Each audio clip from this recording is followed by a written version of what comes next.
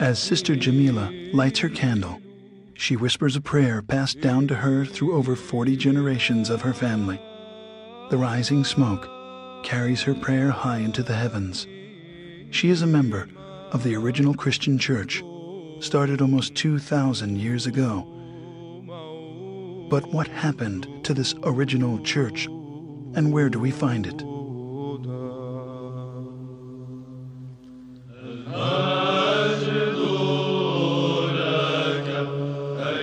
At that time, those believers in Jesus Christ joined together with the apostles, establishing the first organized church community in the city of Antioch.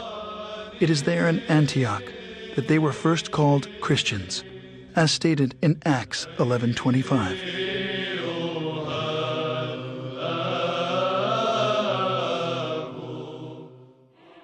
Scholars estimate there are over 2,600 groups today who lay claim to being the church, or at least the direct descendant of the church described in the New Testament. As Christianity has inarguably played a considerable role in our history, it is important to understand the factors which have led to its current divided state.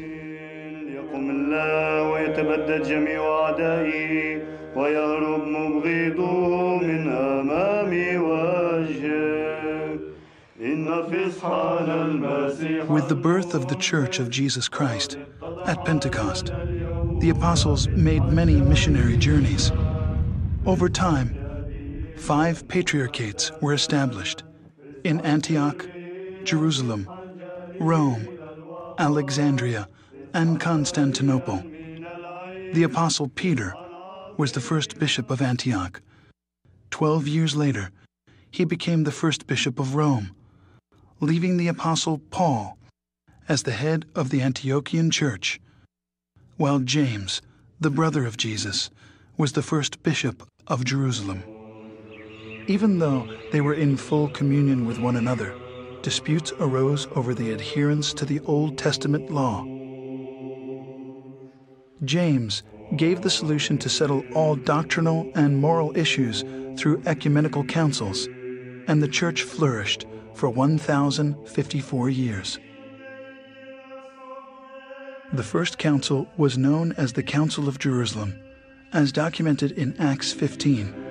In the history of the Christian church, we find scores of such councils, establishing its canon laws, which the Orthodox regard as the faith of the apostles, faith of the fathers, faith of the Orthodox, the faith which has established the universe. Heresies, disputes, numerous wars, and much persecution constantly challenged the early fathers of Orthodox Christians.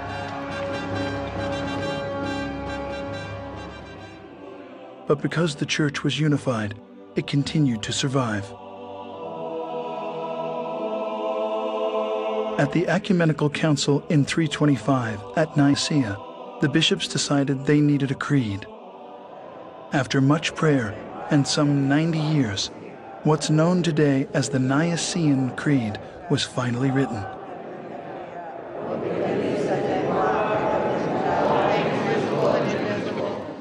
One Lord Jesus Christ, the Son of God, the only God, begotten of the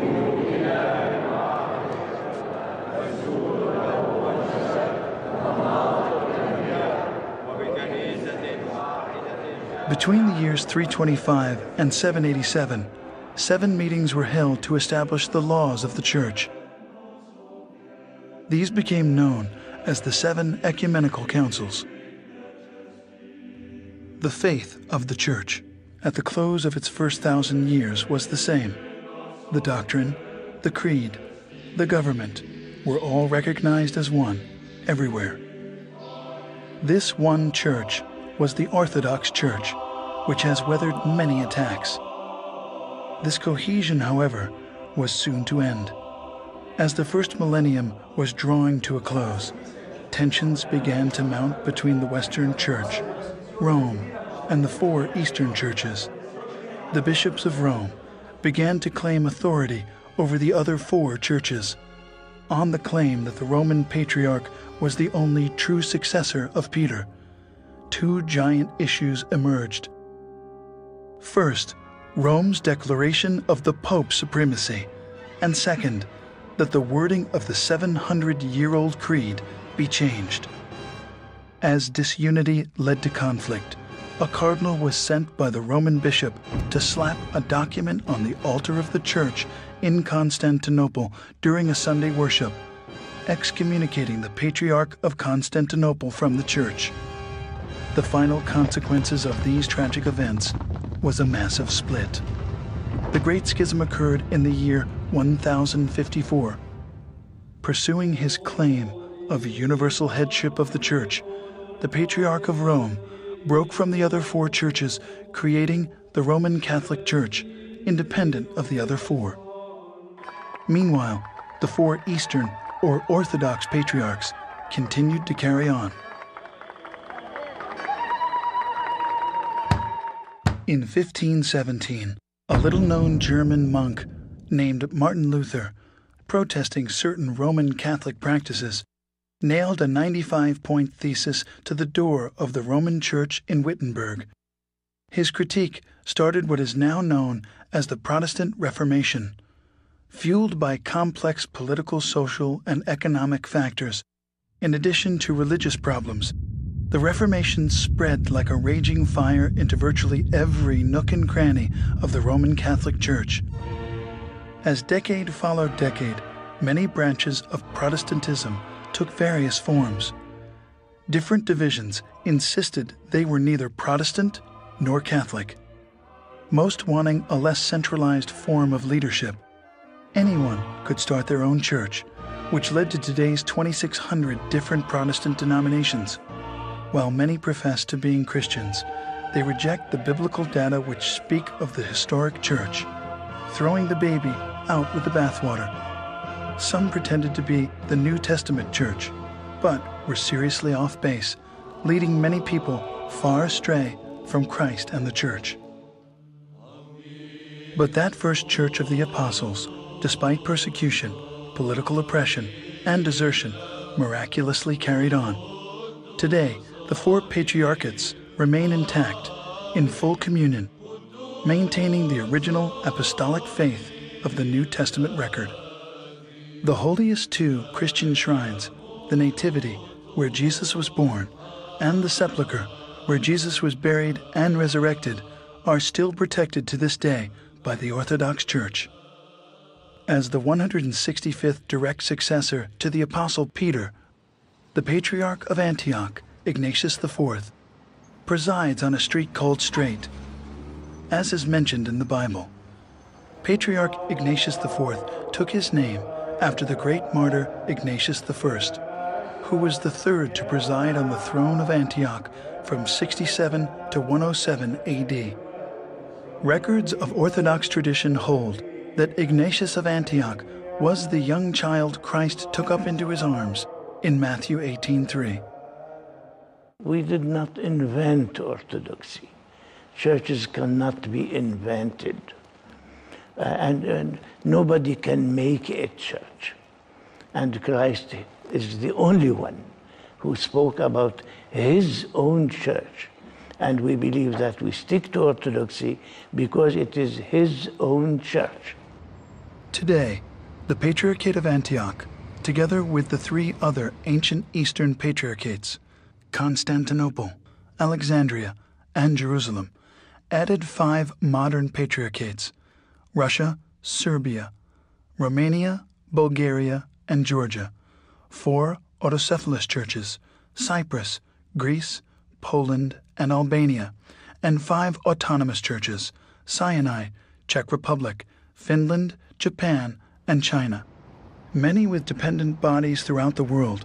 Together they comprise what is known as the Eastern Orthodox Church, with an estimated 250 million adherents, of whom some 5 to 6 million live in the United States and Canada. According to Mr. Daley Smith of Southern Baptist Ministries, people are leaving church feeling empty on Sundays, they are not being lifted spiritually. Similar reports come from Europe and South America, where church members are simply dropping out. My parents raised me Baptist, and it wasn't ever really doing it for me.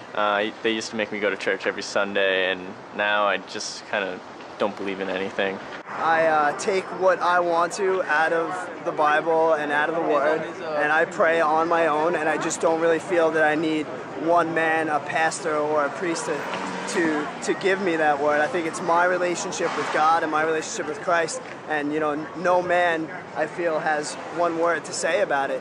We don't go to church on Sunday to listen to a lecture or a sermon. We go to church to be sanctified, to experience this holiness which is in the divine liturgy. And if you go to church and don't experience this sense of the holy, then you leave the church without what the American psychologist William James said, without a spiritual experience. And we go to church to have a spiritual experience and be in communion, not only with God, but with each other. Orthodox service is a celebration.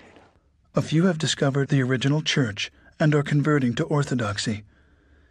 In 1987, about 20 parishes of former evangelicals embraced the Orthodox faith.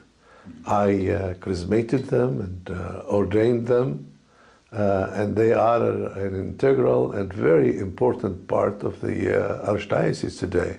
The thing that brought us to at least look at the church was after almost a decade of campus outreach and evangelism in the 60s, we became convinced that biblically we had to be tied into the church to do what we were doing. We did not set out to discover orthodoxy. We set out to find out what the ancient church was really like. And in doing so, we discovered orthodoxy. O you Orthodox Christians, may the Lord God remember his heavenly kingdom, always now and ever, and unto the ages of ages. From the beginning, the breaking of the bread and wine was kept at the very center of Christian worship. The uniqueness of Orthodoxy and how it differs from Protestantism is this, that we do not, through the divine liturgy, we do not tell people what Christ said only. Through the sacrament, which we call communion or the Eucharist, Eucharistia, we tell people what Christ indeed did. Just as the law, the Psalms, and the prophets were read in the synagogue worship in early Israel, so the Church also gave high priority to the public reading of Scripture and to preaching. Baptism, anointing with oil, marriage, healing, confession, and ordination to minister the gospel remain unchanged from the early Christian Church. Orthodox Christians believe in a grace and a power from God given to them through each of these occasions. The Church sees these events as holy moments in her life and calls them her mysteries. With an Orthodox service, you don't really have the sense of, oh, it was a good service today, it was a bad service this week, because the focus of the service is on the liturgy. To discover that there was liturgy in the ancient church came as a horrendous shock. To find out that there was liturgy in that Bible that I thought I knew so well was frightening. And I began to ask, what else is there in there that I don't understand? I began to run into the word in the Bible, the word Eucharist. Oh, we don't usually translate it that way in the English Bible. We just translate it the giving of thanks or giving thanks. But the word was there. The very word that we took into the English language as Eucharist was right there in the Bible. As in years gone by, the basics of Christian doctrine, worship, and government are never up for negotiation. It simply has not left its course. Over 2,000 years later, it is still one. Because of the Orthodox Church records of marriages and baptisms, my family was able to trace our name through the Bible as descendants of Zacchaeus, the tax collector whom Jesus had dinner with. I feel like I'm living proof of its authenticity. In fact, we had in my immediate ancestry 17 generations of Orthodox bishops. We're here. If you want to come, come. Because we're always here, we've always been here, we always will be here. And that's assuring. Most people that I talk to who have become Orthodox, it's because it's always there. The tradition is always there. It's always the same. Being an Orthodox Christian, I celebrate being a member of the family of God. We know we are sinners. We have broken every contract God has offered us. But at the same time, I am most grateful for that loophole of salvation that God gave us through Christ. That's what it's all about. Christianity is for now and for tomorrow and for every day. Jesus' ministry lasted 3 years. Yet, with the new millennium, it is the world's largest ministry, with some 2 billion followers. Out with the old, a tooth for a tooth, and in with a new and difficult way of life, turn the other cheek. The meek will be exalted. Love your enemy, and give the shivering man your cloak. The Son of Man did not come to be served, but to serve. It's a religion of love, a religion of mercy, a religion of compassion. It's not a judgmental religion, and any theology which does not touch people in their pain and suffering is a remote theology, has nothing to do with people. After 2,000 years, we have not forgotten the short but dramatic life of Jesus of Nazareth and the powerful message he left behind. The challenge, the aspiration.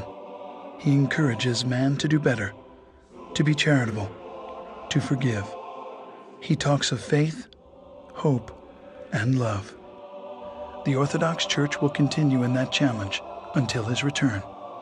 That challenge is to spread the good news about the historic church, the one that Christ himself established, being sure it is identical to the Church of the Apostles. America needs the Orthodox faith. I said to the evangelical Orthodox in the past Sundays, I said, welcome home.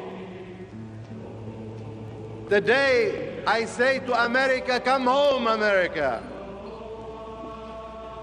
Come home to the faith of Peter and Paul. The doors of Orthodoxy are open wide, and the invitation is extended to come and see. Examine her faith, her worship, her history, her commitment to Christ, her love for God the Father, her communion with the Holy Spirit, her mystery. She has kept the faith delivered to the saints. In her walls is the fullness of the salvation which was realized when God so loved the world that he gave his only begotten Son, that whosoever believes in him should not perish, but have everlasting life.